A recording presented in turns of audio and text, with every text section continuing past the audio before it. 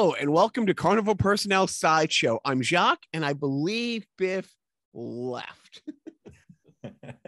I believe Biff was here. He might be coming back. The IT guy of the show is having IT problems, but hopefully he jumps back on because I don't really want to talk horrible about him when he's not here. I enjoy talking horrible about him when he's here. But today we actually have a real guest, a professor who I've crossed paths with. Here's Biff. That was honestly, I don't like doing math, but it was more than a couple of years ago. I don't want to brag. We both went to Fitchburg State College, which is why I don't want to brag. I know. Fitchburg in the 90s. Pride. Big Chernobyl with more check cashing places in the 90s. And so anyways, with the world upside down, we've been talking back and forth for a while about getting Professor Cook on. Yeah. But now he is here and I believe Biff is here. But Professor Cook, welcome and tell my four friends who aren't on the podcast a couple things about yourself. Well, I went to Fitchburg State. My PhD is in political science. I am a professor at the University of Pittsburgh at Johnstown. So I am. Wow, I love that. I spent a lot of time in that town. Johnstown, Pennsylvania? Yeah. Wow. That's well, I don't know if you know, there's a huge Red Cross facility there. I think there is. There is, actually. Yeah. And it is also where they filmed Slapshot. That's correct. Slapshot. Yeah. Arguably the greatest sports movie. I know, it is. It is, every time I'm in, downtown Johnstown, I always think about Paul. Yeah. People, he was in the, at the city filming the thing. And it's funny, we reconnected. Before I go any further, and before Biff tells me to shut up, I'm going to throw out, and I do this all the time, Chris. I just throw out blanket apologies for the years 1986 through about 2021, 2022. It's funny because Chris and I have reconnected through, my brother John Hunt, and was in a band with forever. And it was just funny because Biff has heard stories. Other people have heard stories. And it's funny. I've heard stories. And I honestly, I do not use this as an excuse. I do not use this to diminish my behavior in any way. I have almost zero recollection of the years 1989 through 1995. And it's funny because I came back, I was living in LA about 10-ish years ago. I came back and it was great. Dan and I played this club. It was the first time my wife met Dan's wife. Dan was coming out once or twice a year to play shows. I was coming back. It was the first time the four of us were together. And it's really funny. This guy comes in the restaurant adjacent to the club, sits down, and is telling Dan and I was like halfway home. I saw in the Phoenix you guys were playing. I turned around and I came back, and it was all these other bands that Dan was friends with in college. I say I was friends with, but I have four friends in college, and there's reasons why, and we all know them. but he came back and he's talking for like 20 minutes. And he's like, yeah, last time I saw you guys, it was in San Francisco and it was X, Y, Z and blah, blah, blah, all this stuff. He gets up and leaves. I look at Dan. I'm like, who the fuck was that? And he goes, dude, I was going to ask you. We call our buddy John in Austin and we're like, hey, who's Tim Mahoney? And he's like, what? I'm like, yeah, who's Tim Mahoney? He goes, are you fucking with me, Jock? And then he realized who he's talking to. He goes, okay, does the name Mahomo mean anything to you, Jacques? I'm like, okay, now something's coming back a bit. He's like, dude, he lived with you for 2 years. He drove the band. How do you not remember this? Literally remember, my friend Kim, Dan, John, Rod, of course, Mark, Busy Lefebvre, Pepsi. I don't know if you know. Oh yeah, I am. But we're playing the show and these other people are coming up and telling you stories. And my wife's like looking at me like, did that really happen? It's like, I don't. You should write this down so you know what actually happened in your life.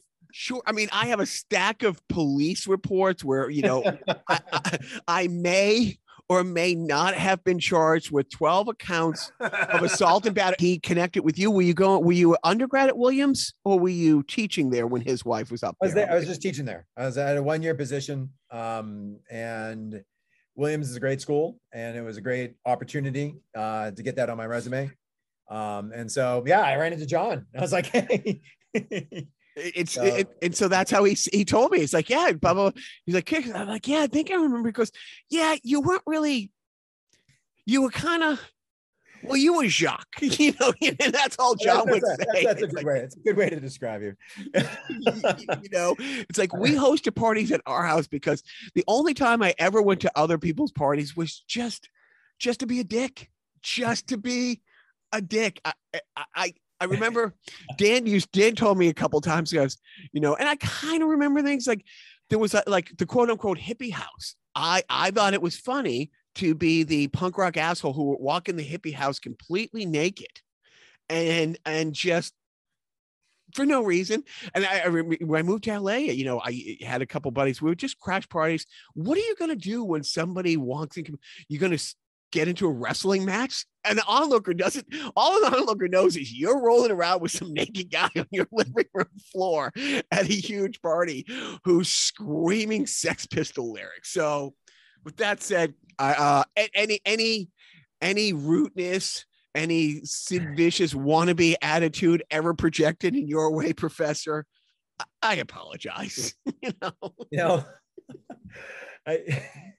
You should have seen yourself, but no, it's hey, bygones be bygones, literally. And honestly, I love it because for me, I'm hearing these stories for the first time. If there's any that you remember that, feel free to throw them out there. No, actually, one of the last times I think we actually met again in LA. We actually were maybe at Ben Franklin's up on Sunset Strip. Okay. Yeah, we might have had dinner with like Rod. It was like late at night kind of thing. Like,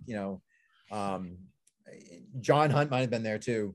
He might have been coming through town, right? Oh, with the either like Silver Scooter or Five Head. Yeah. Maybe Five Head. And no, the other time before that was you had just seen the Pixies at the Orpheum Theater, I think. Okay. And you would just come back, and you were at a party. We were at a party. We're at a keg party, and you were telling me about you were very excited about Wave of Mutilation, and and actually it was a of all your insanity, you were talented. You know what I'm saying? And so I think maybe it was like what people had to deal with, right? They're like, well, the guy's talented. He's funny sometimes. No, I was smart enough to surround myself with talented people, but it was a fun time. I mean, I tell people all the time, it's like, and John, who's been, to Japan a number of times, to play with the, Silver Scooter and other bands. When he tells like stories and he tells Fitchburg stories, people are like, yeah, I'm done telling stories. Cause the A, that can't be real. And B, and I don't know, do you know that we lived for rent free for like 4 years on one per? I think I remember that. I think you guys, and in case your listeners want to know, I think we had a lot of just talented people at Fitchburg State. We had a lot of talented people. We would it was a tiny school, but we would get a bus and we would go. And I mean, we would have like 3 or 4 bands like just take over, like, either TT's or the Middle East Cafe and stuff like that. And yeah, I mean, there was an abundance of, in that tiny little, I don't even know how many people went to school with us, but yeah, I mean, every Thursday or Friday, there was something fun going on, and then bands started playing out and stuff. No, it was great. But now let's get back to, tell me your path. So you leave Fitchburg, you get your degree. My bachelor degree is in history, and a bunch of Fitchburg people go off to LA to go be in the film industry. And I'm like, all right, I want to get out of Massachusetts. I want to get out of here. And I went my master's degree at Cal State Los Angeles in political science, and a great school too. And I enjoyed the fact I went there. And then I went to right up the road to Santa Barbara, and my specialization is American foreign policy. So my dissertation was on humanitarian intervention in the 1990s. Did a 1-year gig at Winona State in Minnesota, and then did another 1-year gig at Williams, and got a job at Penn State Erie. And I'm still affiliated with Penn State. I do teach at their World Campus, so it's an online course. But I am an associate professor at University of Pittsburgh at Johnstown. And is political science Randy Newman's greatest song? Sometimes it's like Fear, Let's Have a War. Maybe that's a better song. Yeah, no, that's just, it is true. We'll throw out your Twitter handle every time we'll post it. I follow you on Twitter, and do we have any? So, what's the right way to say this? So, mid-50s now, and every time I hit like a 5-year plateau, there's a 5-year window underneath that I don't want to talk to. So when I hit 40, I didn't want to talk to anybody under 25. Like now that I'm mid-50s, it's a stretch. I love my nieces and I make exceptions, but I really don't want to talk to anybody under 35. You are teaching the youth of this great nation of ours. Do we have any hope, or is there's two ways to look, right that everybody's there's on two ways to look at it, right? Is that sometimes, I'm 50 and sometimes I'm like, all right, like we're doomed, right? These kids can't put their phones down. They can't, I'm saying, they can't do their work and they don't do the readings. And then I remember I went to Fitchburg State, right? And all I have to do is try to remember my friends in college and realize that they didn't do the readings. They didn't, I'm saying? Yeah. However, I have one of my colleagues is, he's 78. And I was like, hey, do you feel that students are getting dumber? And he laughed. He laughed at me and said, I started feeling that in 1978. And so I remember that. I keep that in my head. I just remember, okay, I'm just getting older. They're probably just staying the same, Well, I remember, this was vivid. This is really vivid. I remember Rod coming home from school and saying, you guys got to come check this out. There's a pro-war rally going on down at the Quad right now. That's right. I remember that. Do you remember the nuke Iraq thing that was hung out of the Russell Towers window? Yeah. Oh my God. No, seriously. And I remember Rod just doing this impression. I mean, of all the things I do and don't remember, Rod's like, there's some girl talking. It's like, my uncle fought in Vietnam and he thinks we should go there and kick some ass. It's like, and like me moving to guitar, can you point that place out on a map? Can you tell me what? And honestly, I mean, it's funny because I took film, so there was no math, there was no reading. I didn't have my book. I didn't go to. I have no idea how I graduated, and I know a lot of us were like that. But we would have these really in depth. The people I was around, John, Dan, my friend Kim, just some of the most deep thinkers, smartest people. These conversations we were in, but I would go to I would sometimes go to other parties, invited or not, usually not. And I just couldn't stand being around dumb people. And it just seemed when the first Iraq war, which wasn't really a war because you need two armies to kind of have a war. That was over pretty damn quick too. But it's like, and now I follow you on Twitter and other things, and some of the stuff that you post and I've seen, it's like I don't know how I could be in a room with a bunch of 21-year-olds. The one thing is that they act age appropriate, which means they're in college to learn, and if they ask what I would think is a stupid question, it's not a stupid question because they asked because they want to know. Right. I mean, they don't know. I mean, that's why they're in college, right? They've come to college. I do not know what goes on in high schools. Right. So they show up in my classroom and they'll ask a question. And part of me is like, what? And then I'm like, oh, you know what? They had the guts, right? The balls, right? To ask that question, and guess what? Probably half the other students probably wanted to ask that question. And that's the way I look at it. I think, sometimes it is refreshing to realize that they're not messed up yet. they may someday, but no, they're I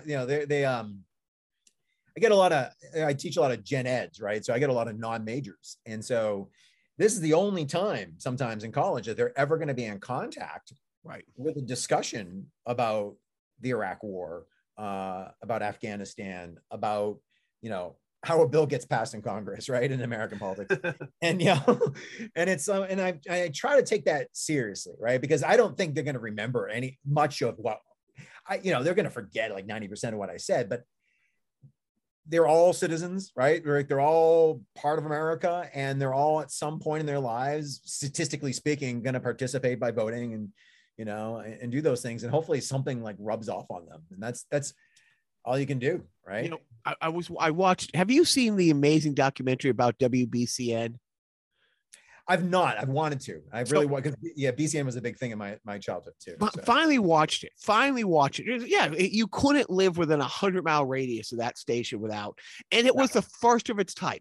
But one of the amazing things is how integral on a national and international level BCN was at basically creating the Vietnam protest movement. It was, and I was like, wait, what, really? These guys were, and then, you know, they were fucking babies. Like, honestly, the guy who started the station, you know, just drove around town, went to a bunch of local college radio stations, said, do you want to come work here? They're like, sure. And they end up and so you see the youth of that era, you know, and you know, during the Nixon stuff, and just how engaged and willing, like, you know, the city of Boston was, like, the big colleges. I mean, you're talking hundreds and hundreds of thousands of people showing up and stuff like now, you know, and again, I'm an old guy screaming, get off my lawn. But the problem is, though, here's the problem though, right? Is that I think part of the protest movement though is spurred on by a couple of events. And one of them is the change in the draft laws. Yeah. And a lot of college kids were not protesting when they had the college exemption. And they went through and they removed the college exemption, right? And said, you can finish the semester and then come on down if you get drafted. They had a full exemption. Like, if you were in college, like, you're off. And then they changed that. And that, I think, really kickstarted the what you now see is the anti-war movement. And there's also, like, I was reading, so Kent State, right? You're familiar with Kent State. I was reading like contemporary, like, news pieces from small towns and from things like that. And there are plenty of Americans who are like, good, I'm glad they shot them. They should have shot more of them. You know what I'm saying? And and there were pro-war rallies in the South usually. What? Yeah, you know, there were pro-war rallies. I know, I'm surprised. And sometimes I think that, like, we don't want to romanticize the past, you know, and that I think a lot of the discussions, which is a tragedy, right? The tragedy is, here's a bunch of baby boomers that didn't learn clearly anything from their childhood. You know what I'm saying? Didn't learn anything. Right. You know, and that's, you know, they remember I always joke, it's always like, here's a Vietnam War documentary, and it's, you know, here's your mandatory Creedence Clearwater Revival in the background, you know, running through the jungle. And if you notice, like, and this affects today, like, I think clearly by the time you get to Iraq and Afghanistan, like, there's this mythology that we lost on the home front, right? It was like, it was the protesters that lost the war. And that's not true. It's not true at all. South Vietnam was never a viable state to begin with, right? And let that one fast forward to like some other places around the world. And I think the problem is that, like, if your only walk away lesson from the Vietnam War is we shouldn't protest the war, no wonder why we screwed up. Right. It's funny. You had said, like, you know, you got Gen Ed kids coming. It might be the only time that they have a discussion about, like, how a bill, you know, gets passed. What do you think? And this is just, you know, I reached out to Chris several months ago because, you know, my friend Jenna, you know, who's an author and stuff, I do some TV development, said, hey, let's create something. And I kind of want your 2 cents on it, you know, a civic show. And basically it comes down to all these talking heads that you see on the different network, the percentage of them who don't understand how the levels of government work. And they either they do understand and then they're intentionally manipulating you or lying to you, right? Or they're all stupid.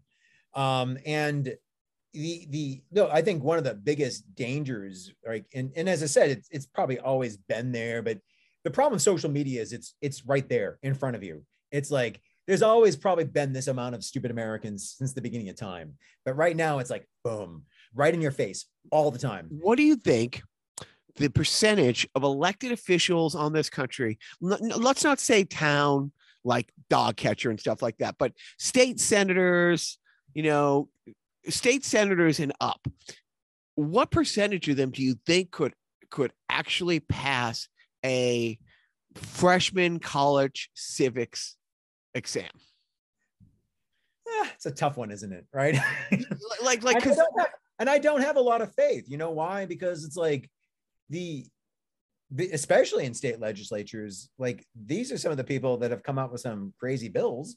And you're like, that's just not even possible. Like, you know what I'm saying? Like, that's not even like, what are you even doing? You know? And I think a lot. Yeah. Well, I guess let me ask you though, isn't that part of the, the American spirit, if you will, like this whole idea that, everybody can do anything kind of a thing. And so, yeah, I know nothing about this, but I have a dream to, help my area do this because I'm ticked off at this. Right. I mean, yes and no, right? I mean, yes, and in part of, I think some of the aspects of a civics class sounds counterintuitive. Would be, this country is built on compromise, and there's good and bad, right? I mean, like there's some bad compromises, but it's everything. All institutions are basically forcing you to compromise with people from all across the country, right? And we historically in the United States, we had what was considered weak political parties.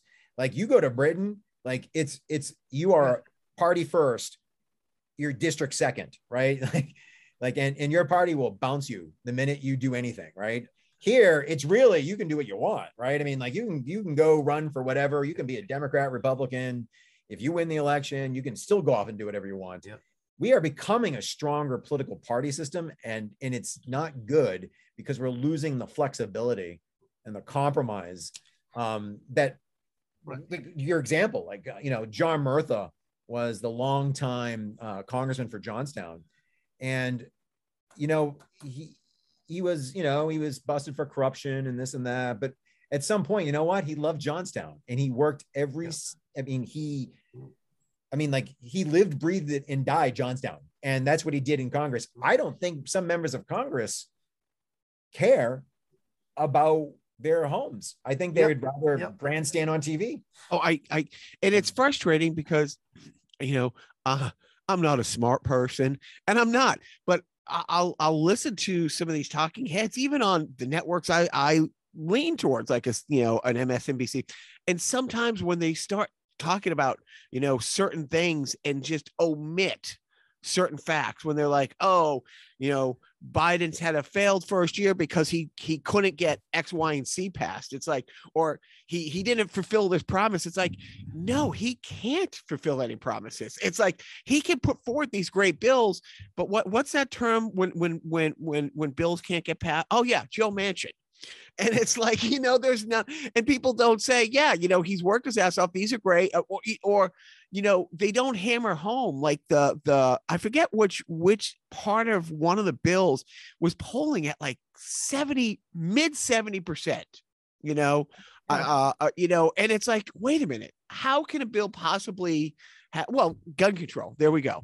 Gun control, like polls in the high 80s, like nationwide, gun control, and gun control means just control. It just means stronger background checks. It means, it means universal background check. That's it. Fully automatic rifles. It is not gun confiscation, right? We're not talking about that. You know what I'm saying? And it is, what happens is, you can see this in the media, right? Is that, someone in Pennsylvania is going around putting little Joe Biden stickers on gas pumps, and he's pointing at the price, and it says, I did it. And you're like, no, the president of the United States does not control gas prices. But imagine thinking that he did. Right. Imagine being the person that actually thinks that. And when you're dealing with, with that, and you don't have, it is so, having lived abroad And especially in like 2015, when the last election, that election cycle was happening, and people asking me, can that guy really run? He doesn't seem smart enough to be a president. You know what I mean? It's like, yeah, he can. That's that's the thing. It goes back to Biff's point, right? This is America. Anyone can look, and if you want to go run for office, like, you go run for office. But at some point, you cannot speed up the process. You can't make things happen that are not in your, like, the president has limited powers, right? Actually, there's only so much a state legislature can do about the economy, and they, in some ways, I think they don't even care, because they're just off pontificating on the news or on social media, and for the votes and for the money. Right. They're just shaking you down for it's like a giant grift, right? And that's all they care about. Like, I was just gonna say, the one thing my dad and I, it was a very rough time the last 5 years. It really was. My wife is first generation, Asian American, and the whole it was a tough time before the Kung flu bullshit, and then after that, so there's been a little less visits and stuff. But when I do talk to my dad about these things, we agree. The one big thing that we don't understand how it hasn't happened, except the people who would have to make it happen are the people who won't make it happen. Term limits take away 75-80% of bullshit. I really think in every level of government, there is a downside though to term limits, and that is that at the federal level, first of all, it's unconstitutional, but at that, right. That said, the members are supposed to build up expertise in areas so they can actually make better legislation. So when when you're there for a long time, look, and there's problems with being there for a long time, and you and your dad are correct. There's, ironically, studies seem to suggest that in states that have state legislatures with term limits, like California, it actually increases corruption, because what it does is they are only in there for such a limited amount of time. They are angling immediately for their next job. So if they end up on an agricultural committee, they are working the agribusiness angle, right? So they can go right out and get a job in agribusiness. Yeah, I mean, isn't the issue really that the voters don't know, or they're easily distracted to look at the wrong things rather than to actually focus on things that will help them? Like, there are literally people who are voting for politicians that are voting against their interests, but because they'll throw the religion card or something like that, somehow they put that on the forefront. You're not getting any help for the fact that you're struggling financially, but then we're going to essentially attack the trans agenda, and then that kind of keeps them on. I mean, and the thing is, this is I look, absolutely, like, people vote against their economic interests all the time, but what happens is that people seem to, how would you say, like, their identity, the way in which they shape their identity, they're going to put those other social issues, for example, above economic ones. They're going to put value on that, and it's they will vote like, it's fascinating, right? Because at some point, if you go, and I live in a county that voted like 70% for Trump, right? Look, people have healthcare problems. People need infrastructure. People these are issues that everyone faces, and they're worried about, things. You're like, who's trying to take away your guns? Sometimes you have to realize, they value that. And in some ways, I think it's because they don't understand how system works. Right. But isn't that part of the manipulation, where essentially by putting those agenda at the forefront, rather than doing stuff that actually helps people, right? Because, hey, I know that I can essentially get support on this, and it's going to help my reelection and everything else, and this costs me nothing, right? I think Joe Manchin's a great example of this, right? Because that piece of legislation is going to help the people of West Virginia. Yep. Oh, right. The governor came out incredibly strong for it, saying, "Yeah, we need this." And yet, Joe Manchin, who is probably the most conservative Democrat in the Senate, right? He's a Republican. Well, I mean, look at the state. Look at that. Yeah, but I mean, if you vote out Joe Manchin, it's going to be a Republican anyway, right? I mean, you're not going to get a more moderate Democrat winning that seat, right? That's not going to happen. Yeah, it's either going to be Joe Manchin or someone far more right. Right. Yeah. Right. And so, like, you got to like take it for what it is. Yeah. And that and I know this sounds kind of here I am like justifying Joe Manchin, but I mean, like that's our system. You know what I'm saying? Our system. West Virginia has an election, and West Virginia produces this. There are issues in which Joe Manchin is still a Democrat, and there are issues in which he's going to hedge his bets. It's funny. My sister, it's funny. I'm an atheist, but she's been active in her church, and it was like going back like 10 years. There was some program that they part of that was kind of like Doctors Without Borders, where you just get on a plane and you don't know where you're going, and it's Honduras, it's wherever, this, that, and their group got on a plane. It's like 10 years and went to West Virginia, and the people in the group came back saying, I've been here, I've been there. I've never been to a more impoverished place. I've never seen, hungrier children and worse living conditions. And then you turn around and it's like every bill that gets put in front that could help these people, vote it down. It's like, wait, your children are like the tax credit for, that he single-handedly kept from being a permanent thing. It's like, dude, which lifts people up out of poverty, which it means nothing to someone in my income bracket. It is the world to a mom with kids. and it's just crazy because it's like, I live in Massachusetts now. California's really home. We go back and forth. The social safety nets in California and in Massachusetts are crazy. They're just, my mom-in-law, she got sick, a few years back, and just seeing what the state did. It's like, and it's funny because most of her caregivers lived in New Hampshire, and their plan is, they live in New Hampshire because of the tax, reasons, but they plan to move to Massachusetts when they retire, knowing that the social service is here. You know what I mean? And that's the thing. It's like, when the politicians run about how awful places like California and Massachusetts are, it's like, dude, you are a failed state.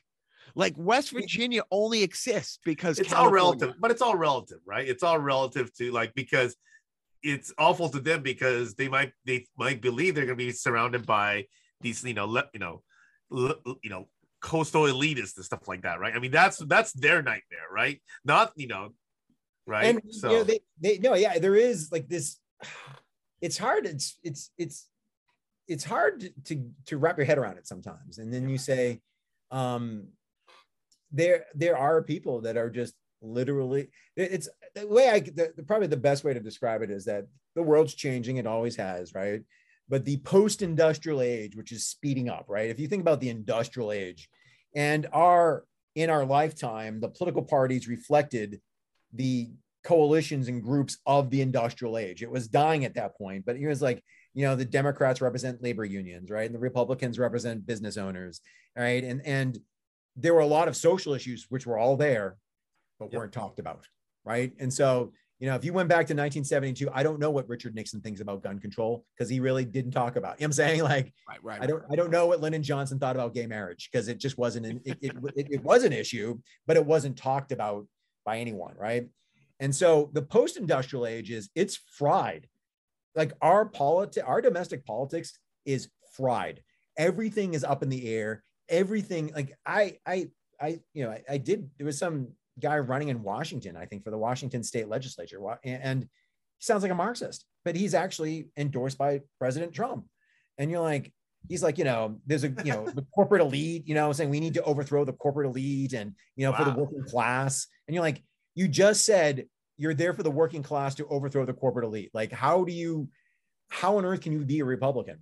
No, none of that matters. And I want to talk to you. I don't want to talk about Ukraine, but we will in a second. But the thing is, the scary thing is, I mean, it's scary when we were in college and you were, studying political science and stuff like that, and your background in history. Did you ever envision 30 years later that we would have open white nationals leading a party, like absolute and not unapologetic white nationals leading a party?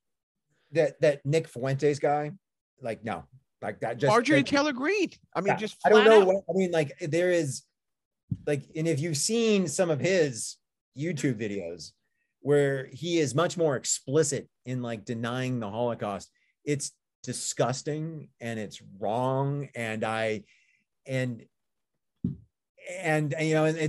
speechless sometimes because, people can disagree. We can disagree about policies. We can disagree about where should the tax rate be. We can disagree about this or that. Right.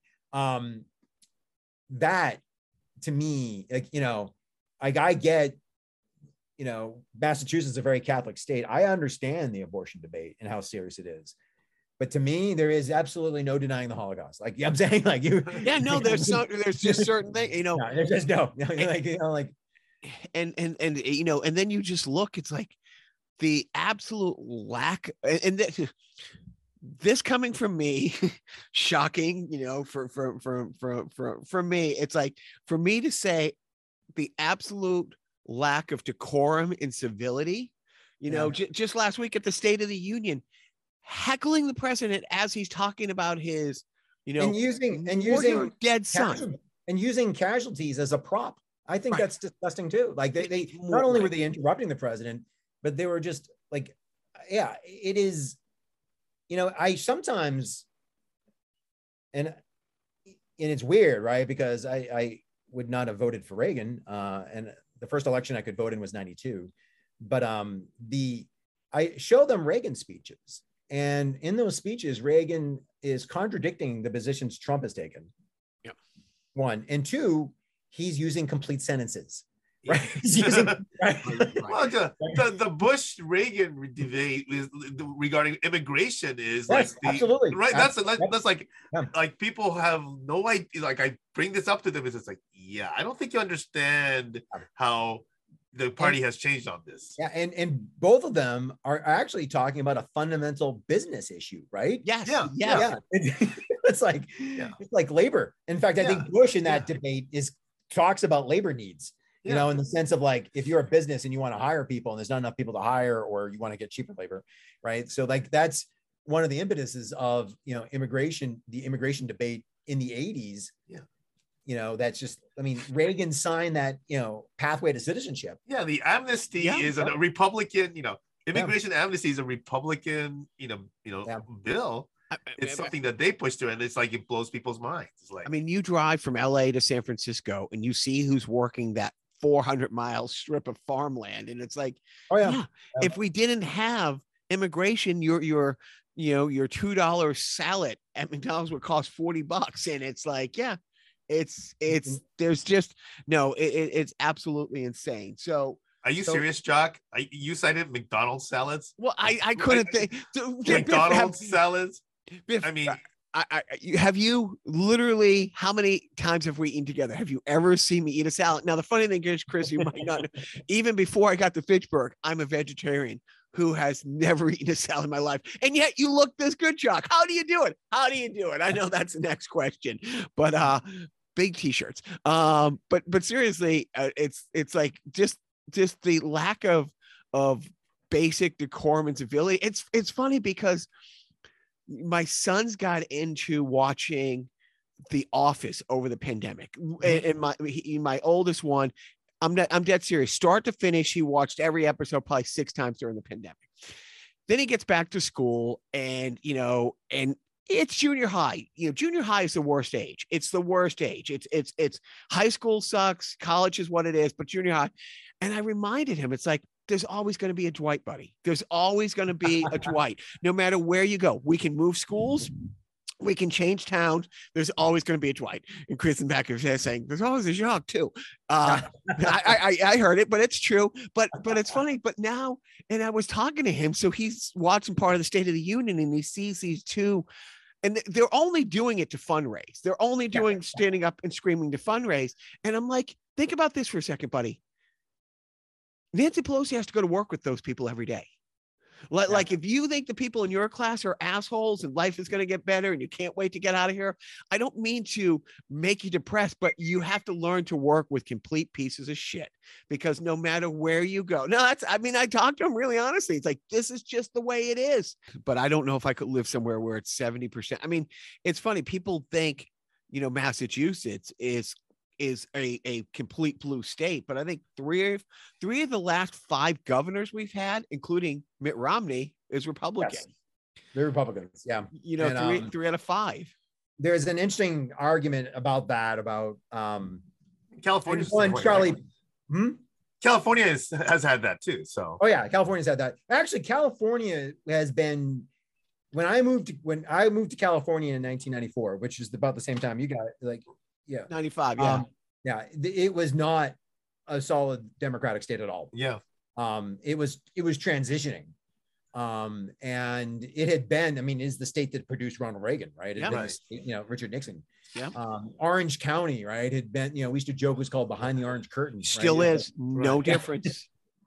And it's part of Charlie Baker, right, of the governor of Massachusetts, he might as well be if you took him out and put him in another state, he'd be a Democrat. He'd be a Democrat in any other state. Yeah. No, but just the yard signs and the stuff like this. It's scary how, but you listen, there's 2 sports radio stations, and, WEEI in the morning, it's O&A light. And it has been for 20. No, it has been. It's 20 plus years, like the local radio station, like BCN, like 1030 AM 1030. If I turn it on for news, traffic and stuff like that, it's very Fox News light. It's more towards Fox News, but it's all old white people. You know what I mean? It's basically my mom working. Part of the Massachusetts dynamics is that some of the more conservative areas are sort of the upper middle class, right? Yeah. It's that belt outside of Boston, right? And it's people that are doing well, right? Or I'm saying, I'm saying it's not like, even Western Massachusetts is more liberal than sometimes than Plymouth. Yeah, right. No, it is insane. Yeah. All right, so let's get back into the big thing. We lost Bigfoot. He'll jump on. I'm going to ask you, Mr. History Professor, civics background, political science major, in your lifetime, have you heard Mr.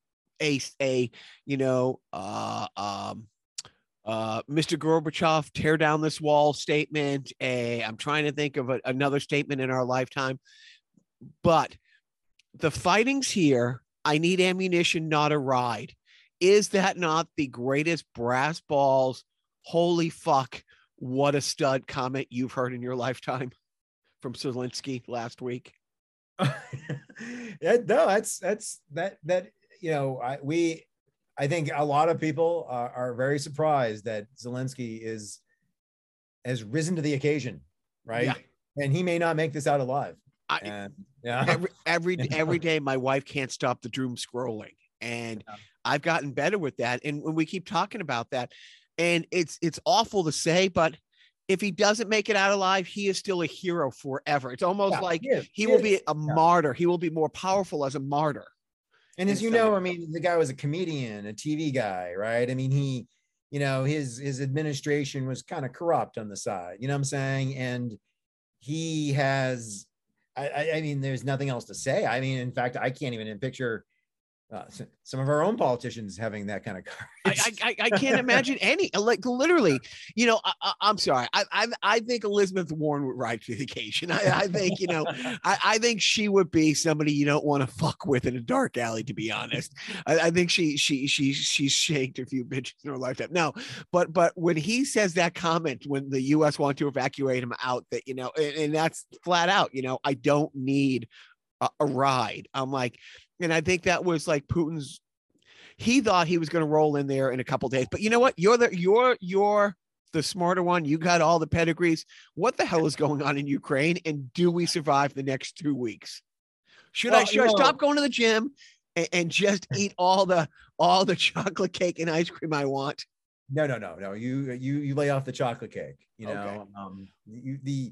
Well, I mean, the interesting thing is that the Ukraine has had issues now for years, right? I mean, it's about 8 years. Those two little Russian speaking Russophonic provinces seceded, right? And it was like 6 years ago that Putin took the Crimea Peninsula, right? And basically rolled in, held a bogus referendum. Well, they probably would have voted to join Russia, let's be honest. But I mean, like that, and it was vexing for the Obama administration, right? Because it is, right? I mean, like, what do you do, right? And the Obama administration slapped on sanctions, but it was a fait accompli, right? It was, and here's the thing, those areas were predominantly, they're Russian, and there are sections of those areas that were held by the rebels, right? The Ukrainian military could not get them back. You know what I'm saying? They've been trying to. The rebels have been completely supplied by the Russians. And so there's a lot of question marks, I think, about like how, like, I always explain it this way, right? Is that the border of the Ukraine that you see today is actually the border of the Ukrainian Soviet Socialist Republic, right? It is a border that was drawn by the communists in Moscow for the purposes of the Soviet Union. And so it actually includes parts of the Russian Empire on the east. It includes a traditional Ukrainian homeland like Kiev, right? The western sections, part of that was in Poland, and some of it was even in the Austrian-Hungarian Empire at one time, right? So, I mean, that's the western section was like taken during the Molotov-Ribbentrop Pact in 1939. And so they didn't necessarily want to be part of the Soviet Union. Crimea was actually added in by Khrushchev in like 1956, I think, right? He just it had always been Russian, and he just stuck it into the Ukrainian SSR. When the Soviet Union broke apart and each of the Soviet republics becomes their own independent country, Russia being by far the largest, right?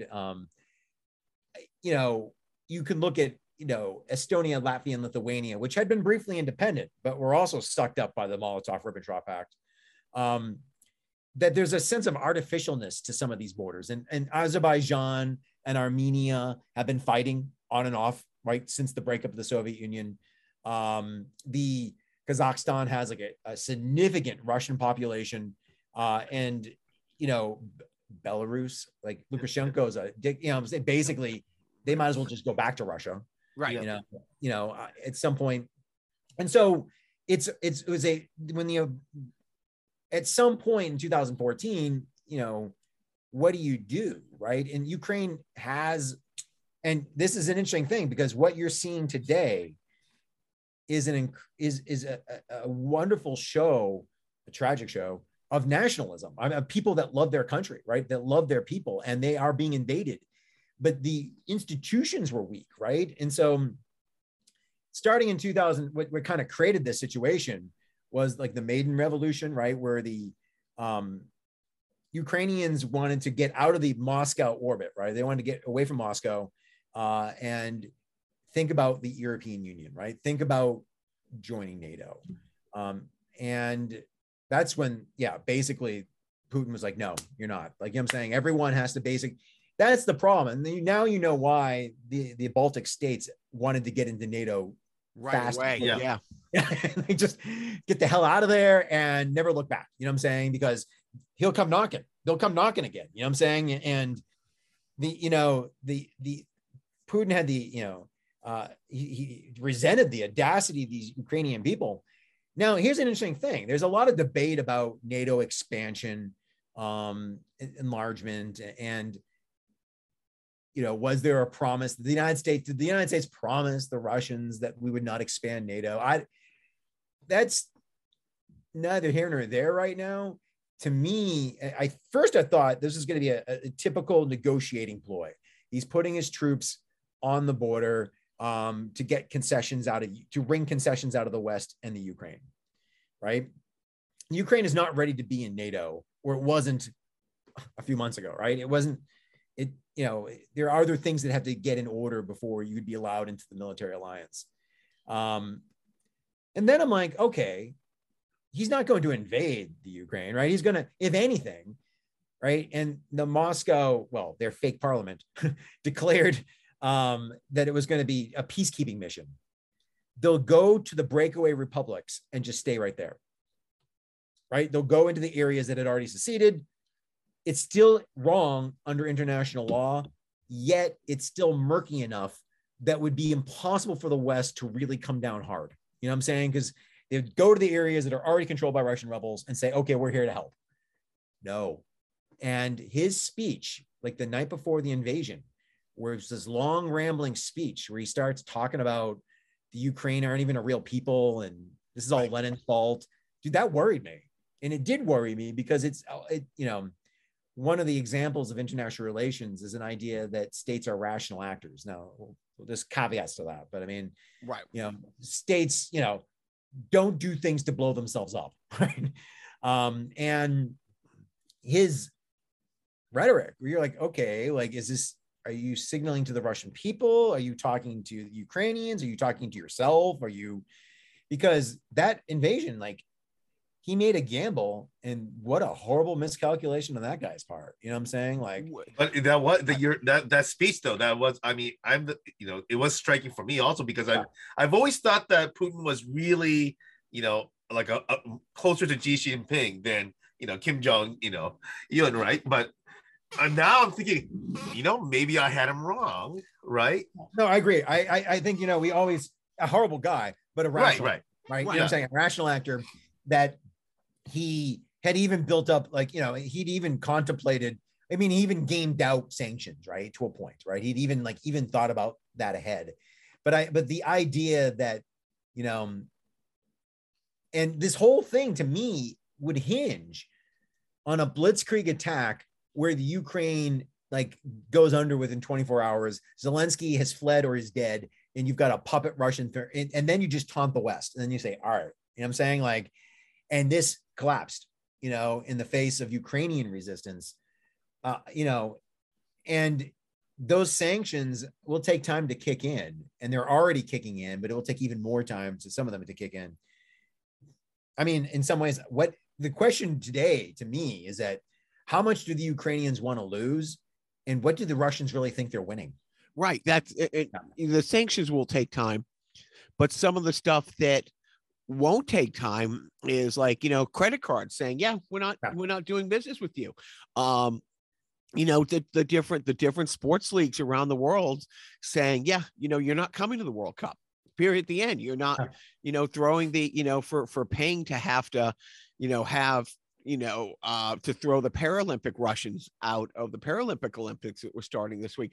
I mean, that's the stuff that hits home right away. And it can't hit North Korea because North Korea is like an isolated hellhole, right? So like they don't have credit cards there. You know what I'm saying? So those, in some ways, this sanction like is for so long, right? Like this people inside the Soviet Union just wanted to be part of the world, right? I mean, you know what I'm saying? Like, yeah, they just, and like if you wanted to go listen to rock music, you had to go to some back alley and buy it off the black market, right? I mean, like, a Sex Pistols album, right, would be sold to you as a bootleg, right?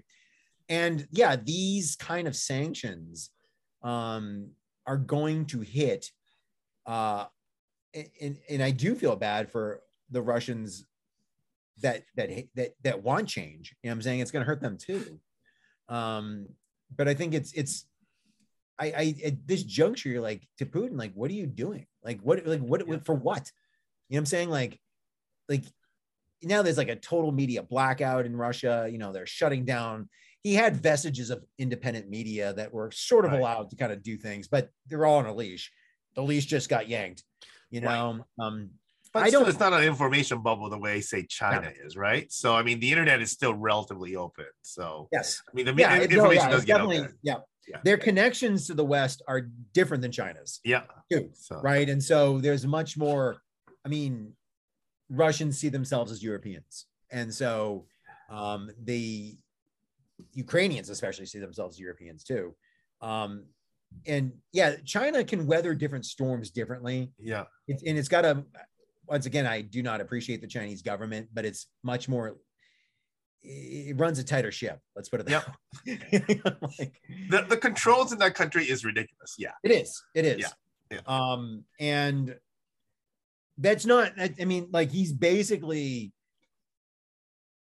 you know, I think the other kind of, I think, striking thing about this is that the Europeans have really been united and on the same page with the United States on this. Yeah. Because if you were looking at the news in the lead up to this, you're like, is the US being overly aggressive in its estimation? You know what I'm saying? Like, you know, there was a lot of talk that maybe, you know, Putin is not going to invade and you know, you know, is there sunlight between Biden's position and the European Union's position, right? Or the member states of the European Union. And Germany has just been gung-ho about this. And remember, they rely so much on their energy needs. Absolutely. Right. Yeah. It's big for them to say, you know, and I asked Hunt, you know, who, you know, spent a good deal of time in Germany in his life. Do you think Angela Merkel would handle this any differently, or do you think they would pretty much how it's being handled now would be That's handled? A good question. No, that's a really good question. And this chancellor is so new.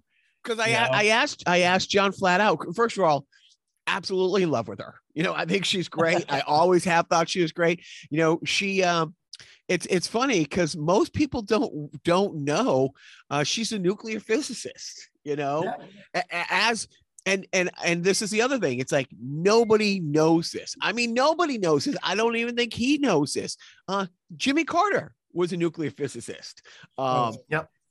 You know, and I'll bore you with some story one day when he came into office, and you know, my dad, who was a big Democrat, my dad was a Democrat, you know, wasn't he? He was a nuclear engineer, right? Not a he's nuclear engineer. You know, and my dad, who worked in the military industrial complex, you know, my stepdad was always a Democrat up until about 2012. I wonder what changed. Anyways, but then 2008. Sorry, 2008. You know, but when Carter came into office, he had the men in black show up at his office and just wheel away his filing cabinets because he didn't think anybody in the private sector should be working on the projects my dad was, even though he was working for a government plant.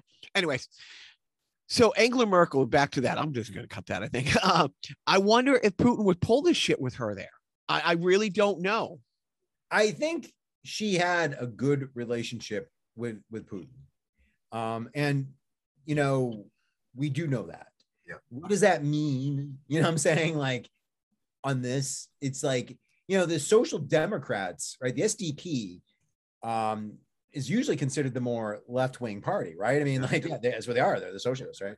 And they've been very aggressive. I don't know whether the world's changed in the sense of like Merkel would have been, because Macron said this, and some other people have hinted at this, and this is all speculation, right? So this is not, you know, my PhD means nothing here, but like that Macron said this, that Putin seems different. He seems changed. Like this is not the same guy that I've talked to before in the past. Well, he didn't really have it face to face. If you're 30 meters away, is that really a face to face?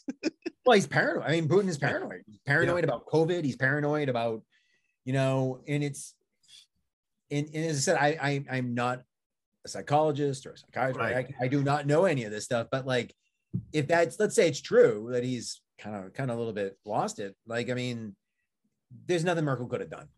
Okay. Right. You know, and we're stuck, I think, well, if we just exclude the United States out of that category, there aren't many cases of other nations invading other sovereign nations so brazenly. There are civil wars and people get involved in civil wars, but civil wars are a murkier mess, right? Like Somalia, there is no working government. So if everyone's shooting at each other in Somalia, that's not the same thing as a nation state invading another nation state. Correct. Right. There just hasn't, like, you know, recently Eritrea invaded Ethiopia. You know, they do exist, but they're not frequent enough. And this is Europe. And yes, feel free to add in the horrible bias that the West has for Westerners. Correct. No, it is what it is. No, it's, and so where do you, so usually, and I'm thinking this in real time, Biff, I haven't thought this out till just now. Usually what we do, Chris, is Biff and I talk every 2 weeks. Well, we talk all the time, but we record every 2 weeks, and we record a regular show, and then we record, a sideshow, and they're, always different. And this was going to be posted like a week from this Monday because of the relevance and the timeliness. Yeah, we should do it this week. We should definitely do it because I want to ask you, Chris. I mean, what do you think? So we're recording this on Saturday night. It will drop on Monday morning. Just in the next, by the time this drops, I mean, how much longer do you think this goes on? What do you think the end game is? And do you see Putin pushing into a NATO nation at any point and forcing? I mean, I can be wrong, right? And you could air this, and there'll be like troops in Poland, right? Right.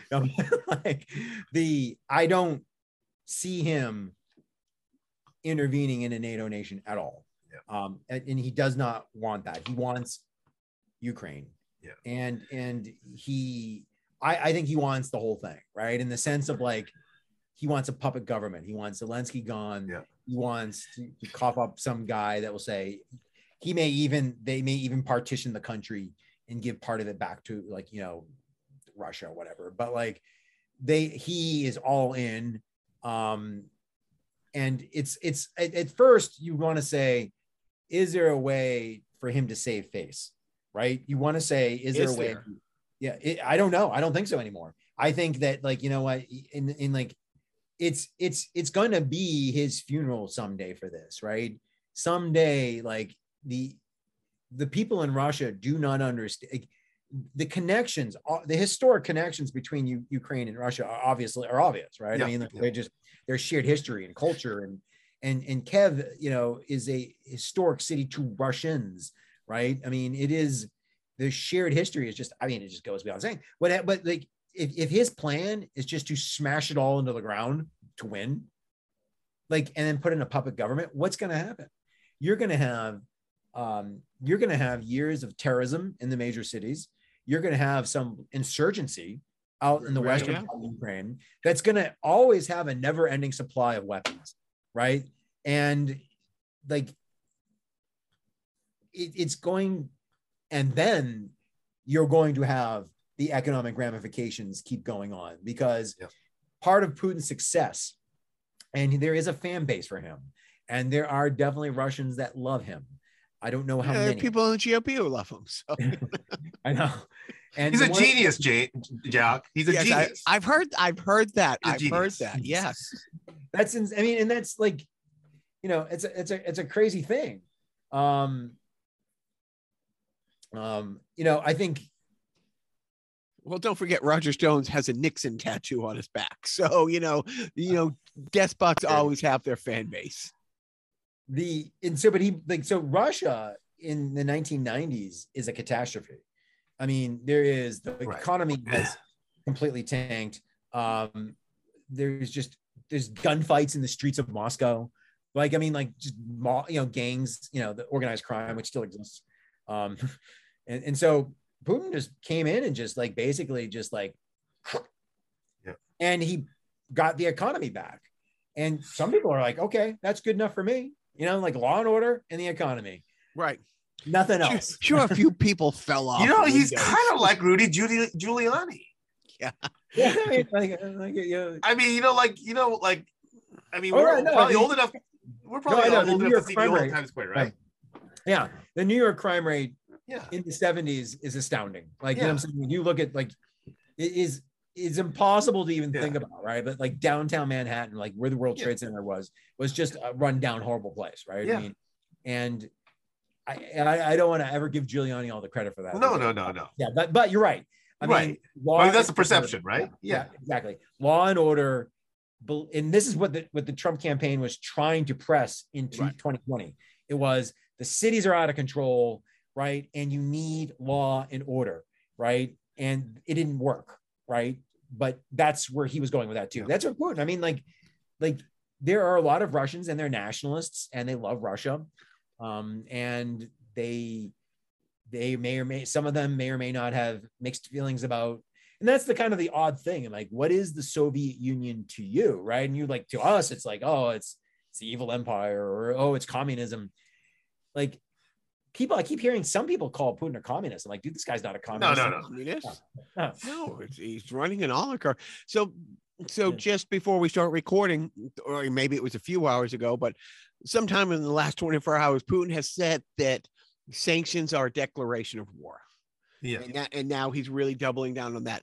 Does that, do you think over the next day, week, however long this goes, do we give more support and more sanctions, or where do you see, this wrapping up? A week, a month? It will never wrap up, but like you said, and do you think Zelensky survives?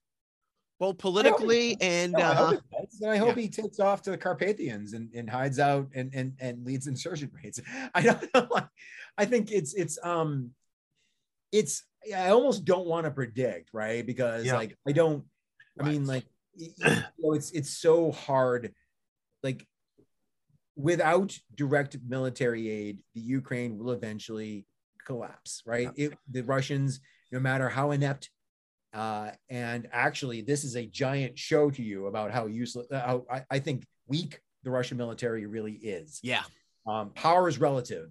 So compared to the Ukrainians, they are technically on a piece of paper more powerful.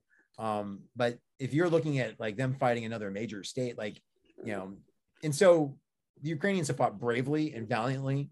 And though I would like to think, like in some sort of like movie, like they come out at the end. Red Dawn, Wolverines. I don't know. You know what I'm saying? And I wouldn't want to go to predict that they're going to win. But this isn't over. And you now have the contours of the 21st century, of international relations in the 21st century. It's going to be an axis with Russia and China. And the United States and think about it. It's reinvigorated NATO. NATO was like left for dead. Yeah. And it's not anymore. Right. I mean, and here's the sad part. Any discussion about cutting military spending and putting it towards domestic uses, that's out the window now. That's right. This is the best thing that happened to Raytheon. And so Trump was complaining about the NATO members not pulling in their fair share. Germany just did. You know what I'm saying? And so this is the new Cold War, right? And I'm not sure why Russia decided to sign up for it again. You know what I'm saying? But they did, and is it because like Putin doesn't know anything else? Because that's who he is. I mean, based on his background, I don't know. I mean, it's like, as I said, like we reach a point where it's it's an awful thing to say. Like, okay, you're an autocrat, and you have a charade of democracy, which you pretend, and between organized mob and the oligarchs, right? I mean, that's power in Russia. Right. Yeah. That's my opinion. There are civil society groups there, and there is real movement. Like there are people. Like I always think about the band Pussy Riot. Yeah. Right. I mean, dude, one of them got sent off to a labor camp after one of their things. You know what I'm saying? And like, there is people there that like, and this cannot go well. Like you cannot. I mean, certainly the public protests is kind of like, it is kind of, obviously that's something that for a variety of reasons would have never occurred in the, in the Soviet Union. Right. So. Yeah. They'd have been swept off the street far quicker. Right. It would have been the Tiananmen Square. Right. I mean, it could have been. Yeah. I mean, like those protests are real. Like they can't, like they're small, but there isn't, as you can hear some commentators that say there wasn't any counter protests. Yeah. Sometimes they in those places they have a goon squad that will come and out prop up. Right. Yeah. And go to the football field, get a bunch of hooligans and say, hey, you guys want to make $20? Yeah. I think that's how the Iranians do it. I think, and so there's none of that. I mean, like they how long can this guy go on? You know what I'm saying? Because you know, at some point, this is the real discussion of nationalism, right? I mean, how much do you care about Mother Russia? Yep. You know? And like you said, it was interesting because I remember a few years ago, you know, my girlfriend Rachel Maddow had done a. It's funny. I woke up a year ago and I told my wife, I'm like, oh my God, I had a section with Rachel Maddow. And she's like, first of all, you would. And then she's secondly, it's like, no, she's gay, right? I'm like, yeah, that's anyways, don't question my love. But she did this whole thing. Russia has one aircraft carrier. And it is followed around by two tugboats to push it from point A to point B, and one of it has all these spare parts, because that's how basically, you know, it is. It's so old and decrepit. And to find out, you know, when they roll in and that the Ukrainians put up more of a fight, that the, you know, average, you know, Khrushchev and Biff said, you know, yeah, I'll give me a gun, I'll fight, you know what I mean? Versus, and they didn't get, but it to show in real time that it's like, yeah, they're not really, you know, putting all their weight behind it. But the fact that they've had these losses and these casualties and these, you know, it really does show that, yeah, they are a power. This isn't my specialization, but I am not, I have never been convinced of the fighting prowess of the Russian army, and that their solution is just to level things when they can, right? Get to Aleppo, Syria, right? Get to Grozny, right? And that's it. And these are smaller forces. I mean, who are they fighting in Aleppo? Rebels, right? Who are they fighting in Grozny? Rebels. And they're, this is not a justification for war, please, and make sure I never get edited to make it sound like it. But the U.S. has been constantly at war for 20 years, and this constant replacement of equipment. There's an innovation of new equipment. There's new, you know, and so like even when you don't use your armored carriers, and for years on end, and then they're like in the cold, and then you leave them there in a giant convoy, they're going to run down. You know what I'm saying? They're going to break. You know, and there is, I think the original strategy, right, was going to be this shock and awe blitzkrieg, and they would all just run away, right? That all the Ukrainians would just run away. And this is something that I thought was fascinating, was that there is, I think, enough Russians who actually believe that Ukraine has been captured by Nazis. You know what I'm saying? Right. Yes. I don't remember a lot of Jewish comedian Nazis running around, you know, and you know, and how great is it that the guy who couldn't post enough selfies of him riding a horse bareback is being stonewalled by the voice of Paddington Bear. Like, you gotta love the fact that Zelensky, who did the voice of Paddington Bear, and the Ukrainian version of that, you know, is the one who's leading this fierce resistance again. You know, and it's funny because Russia hasn't been a world power.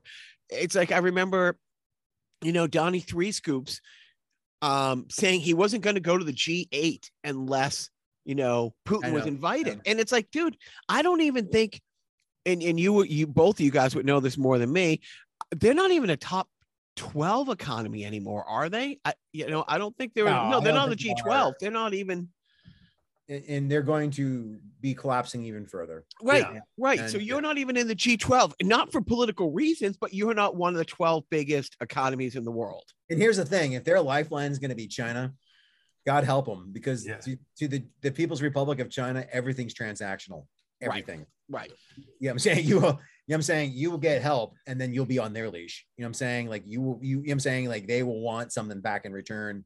And like, and if you are truly cut off from Western goods, you know, and your people want Western goods, you know what I'm saying? Like, you know, like, it's just not gonna, as I said, it just boggles the mind of like what he was doing. And if he's actually being serious about this ridiculous, freeing you from the Nazis crap and nationalism, and sometimes he's even making comments there shouldn't even be a Ukraine. Like, that's just, what are you just giving ammunition to people that are going to say, you're right, I guess I'm going to have to fight you because there's no other choice. Right. No, it is crazy, Chris. I'm going to find excuses to bring you back on because I feel like I feel smarter talking to smarter people. You know, that's why I started the podcast with like my friend Joe, smarter than me, and then Biff and all that stuff. No, this has been absolutely fantastic, and thank you for making time. And thank you. It was great. So, your Twitter handle is Professor Cook at Twitter _. Professor Cook _. And are you on any of the other Instagram, Snapchat? Nothing political. Like, MySpace. Not the MySpace. Friendster. You big on Friendster? How's your Friendster page? Yeah, my Instagram is pictures of my cat. You know. Oh, nice. Okay, fantastic. So, you gotta keep things not like, you know. It's a crazy world out there, right? And it's it's a different. I'll tell you what. Like, let's hope that this will resolve itself. Hopefully, you know, in the most in a way that loses the least the people don't die. You know. Yeah. Let's. So we you know, hopefully we have you back on to talk about how the whole world came together and straighten this all out, and definitely before the midterm elections, because I would like you know, your insights on that. You know, I lose almost as much sleep over that as I do this. You know, and I shouldn't. Like, there's part of me that always says, it's like, okay, my home is Massachusetts and Los Angeles. I'm a middle-aged straight white guy. I think it's going to work out for me. But I'll tell you, like,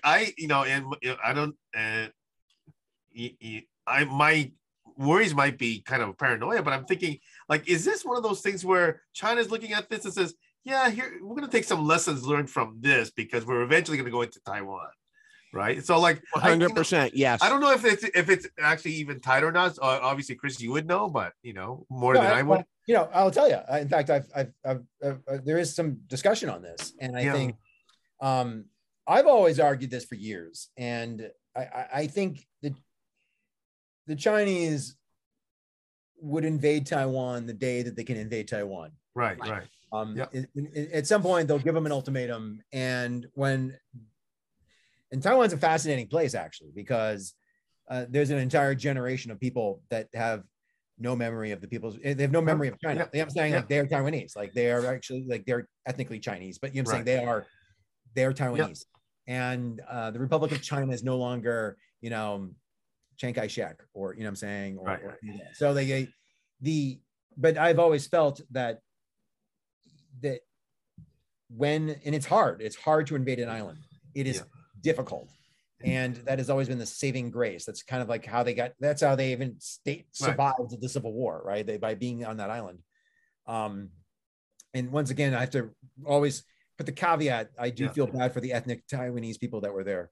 They're indigenous people to the island that got screwed, but anyway,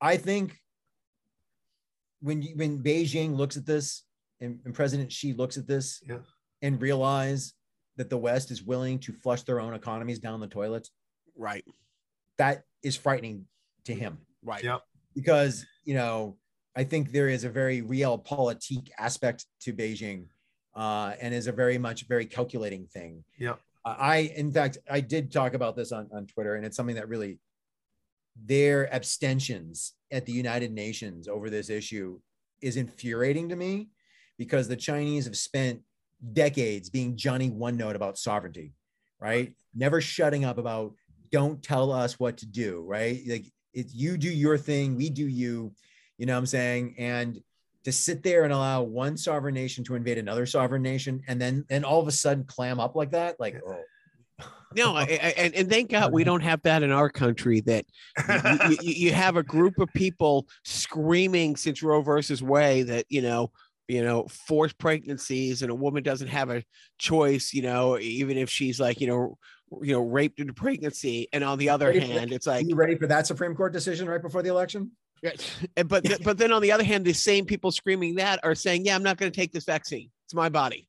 The same people who are screaming, my body, my body, my body. It's like, oh yeah, that woman has to carry that baby to term, you know? So the hypocrisy of China and for India to abstain too. It's like, do. They might have a more practical reason. Yeah. Most of India's weaponry comes from Russia. Right. Yeah. Yeah. So like they may have a more strategic look at this. That they also historically have tried to always play Russia off against China. Right. You know, Right. Yeah. And so it is, you know, I would like to think though that like the amount of sanctions that Russia was hit with is enough, because President Xi operates in a very different environment and has much more latitude even than President Putin, I think. But at some point you got to bring home the bacon, you know, right. and if those East Coast Chinese cities have a giant economic meltdown, it's just not going to be good for the Communist Party. Yeah. You know, no, it is scary. Chris, I'm going to let you go. I can't say thank you enough. Biff, you got any last goodbyes? No. I mean, this is terrific. Very educational. Obviously, it's great to have somebody who actually knows what they're talking about instead of us yahoos. Hey, I'm right here. I'm right here, Biff. You know, including myself in the Yahoo group. So, hey, did you know that 74% of statistics are made up on the spot? Yeah. Fact. I think look it up. That is actually part of it. Yeah. Thank you, Chris. Right. All right. Hey, thank you so much. We'll see you next time. Thanks for having me. And you know, anytime you want me back. I definitely will, Chris. Yeah. Thank you so very much. All right. Take care. Thank you. All right. Bye. Bye.